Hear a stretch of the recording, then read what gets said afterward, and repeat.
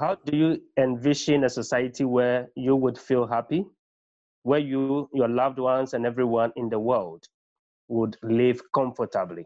Okay, thanks so much for the question.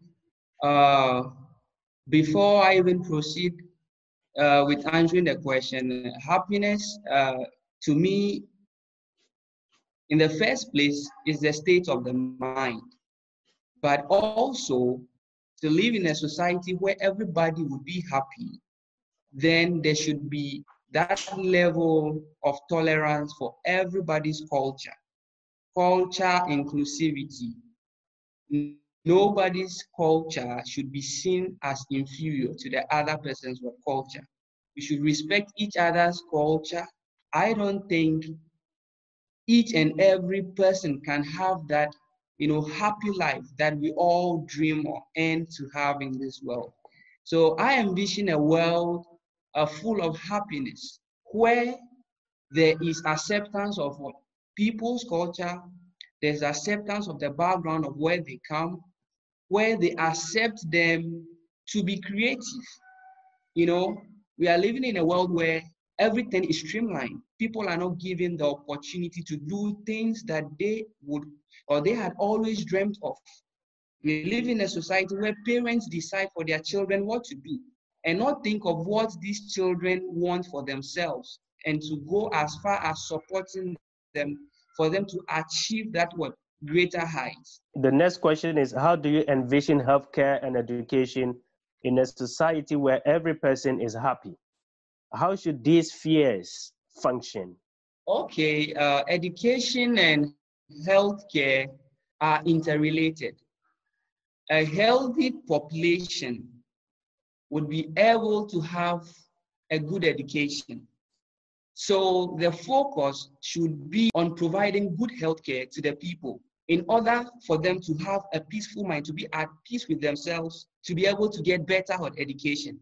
For example, having a population that isn't healthy or that doesn't have better healthcare, it becomes very difficult for you to educate such a population.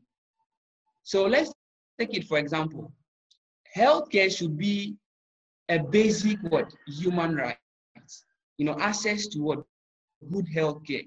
To me, it should be a basic human right.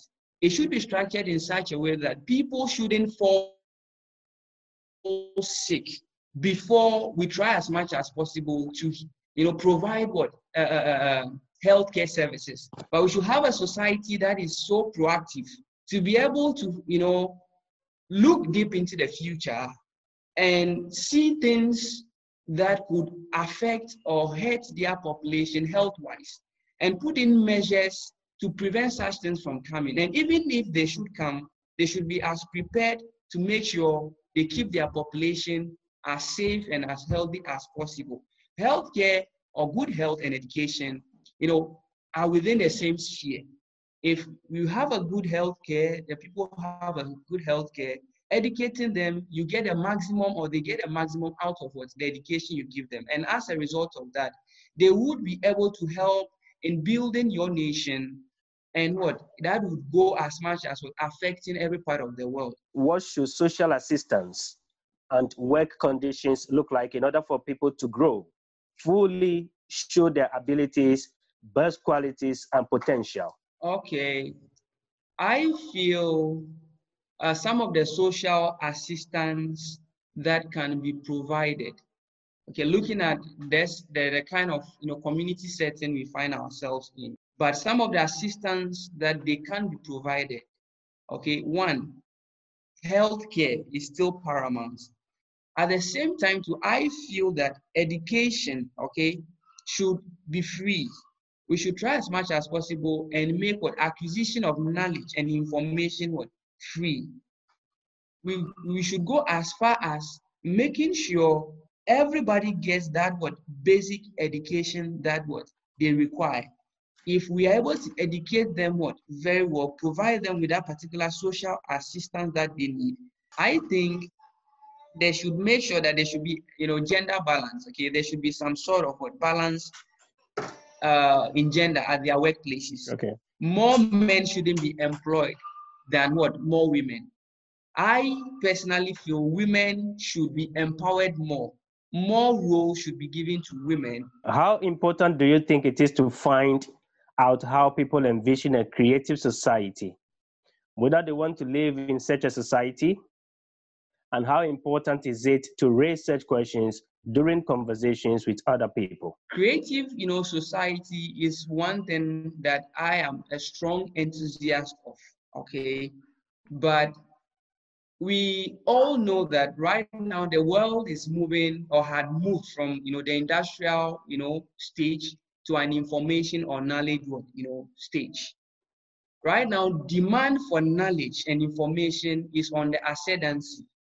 So I think, the idea of having a creative society is the right, thing to do, or is the right direction, or the right lane to go. Within a short time, we will struggle to be able to change the way people think, people see things, because when people are used to one way of life, it becomes difficult for them to change. But I feel there's always a way to engage them. I think we should start from the lower level. I'm talking about the children and then the kids. So I think their focus should be on the youth, not just the youth, but the much more younger generation. I'm saying children of age from 3, 4, 5, 6, 7 years going. We should try and listen to them more. We should try and allow them come up with whatever they have there in their heads. We should bridge the age gap. In this society in which we find ourselves, the old always feel whatever the young ones come up with. But this is where we find ourselves. Look at the COVID-19 the COVID-19 pandemic in which we find ourselves now.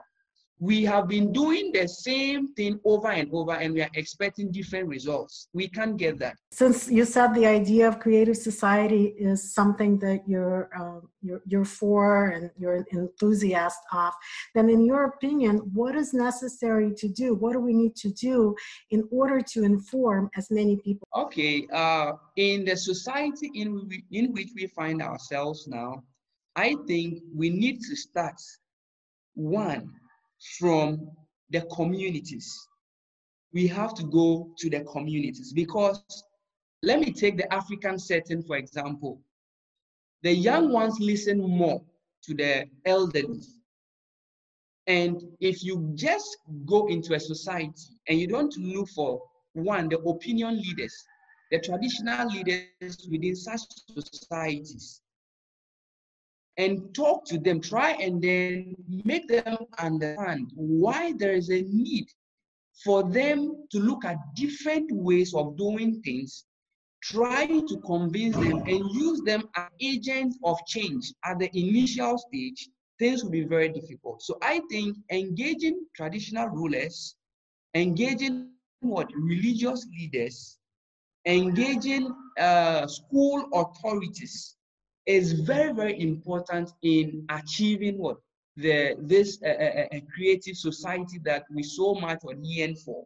At the same time, too, I always say the children would be the agent for this particular change that we require or we seek.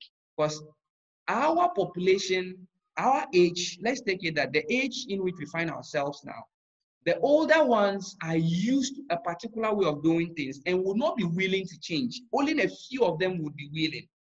But if we can get the young ones to buy into this particular idea and come up with whatever ideas they have in their heads, we look at it, try and encourage them to keep on coming out with more. And they just need people, we to support them, for them to be able to bring about that change. Thank you.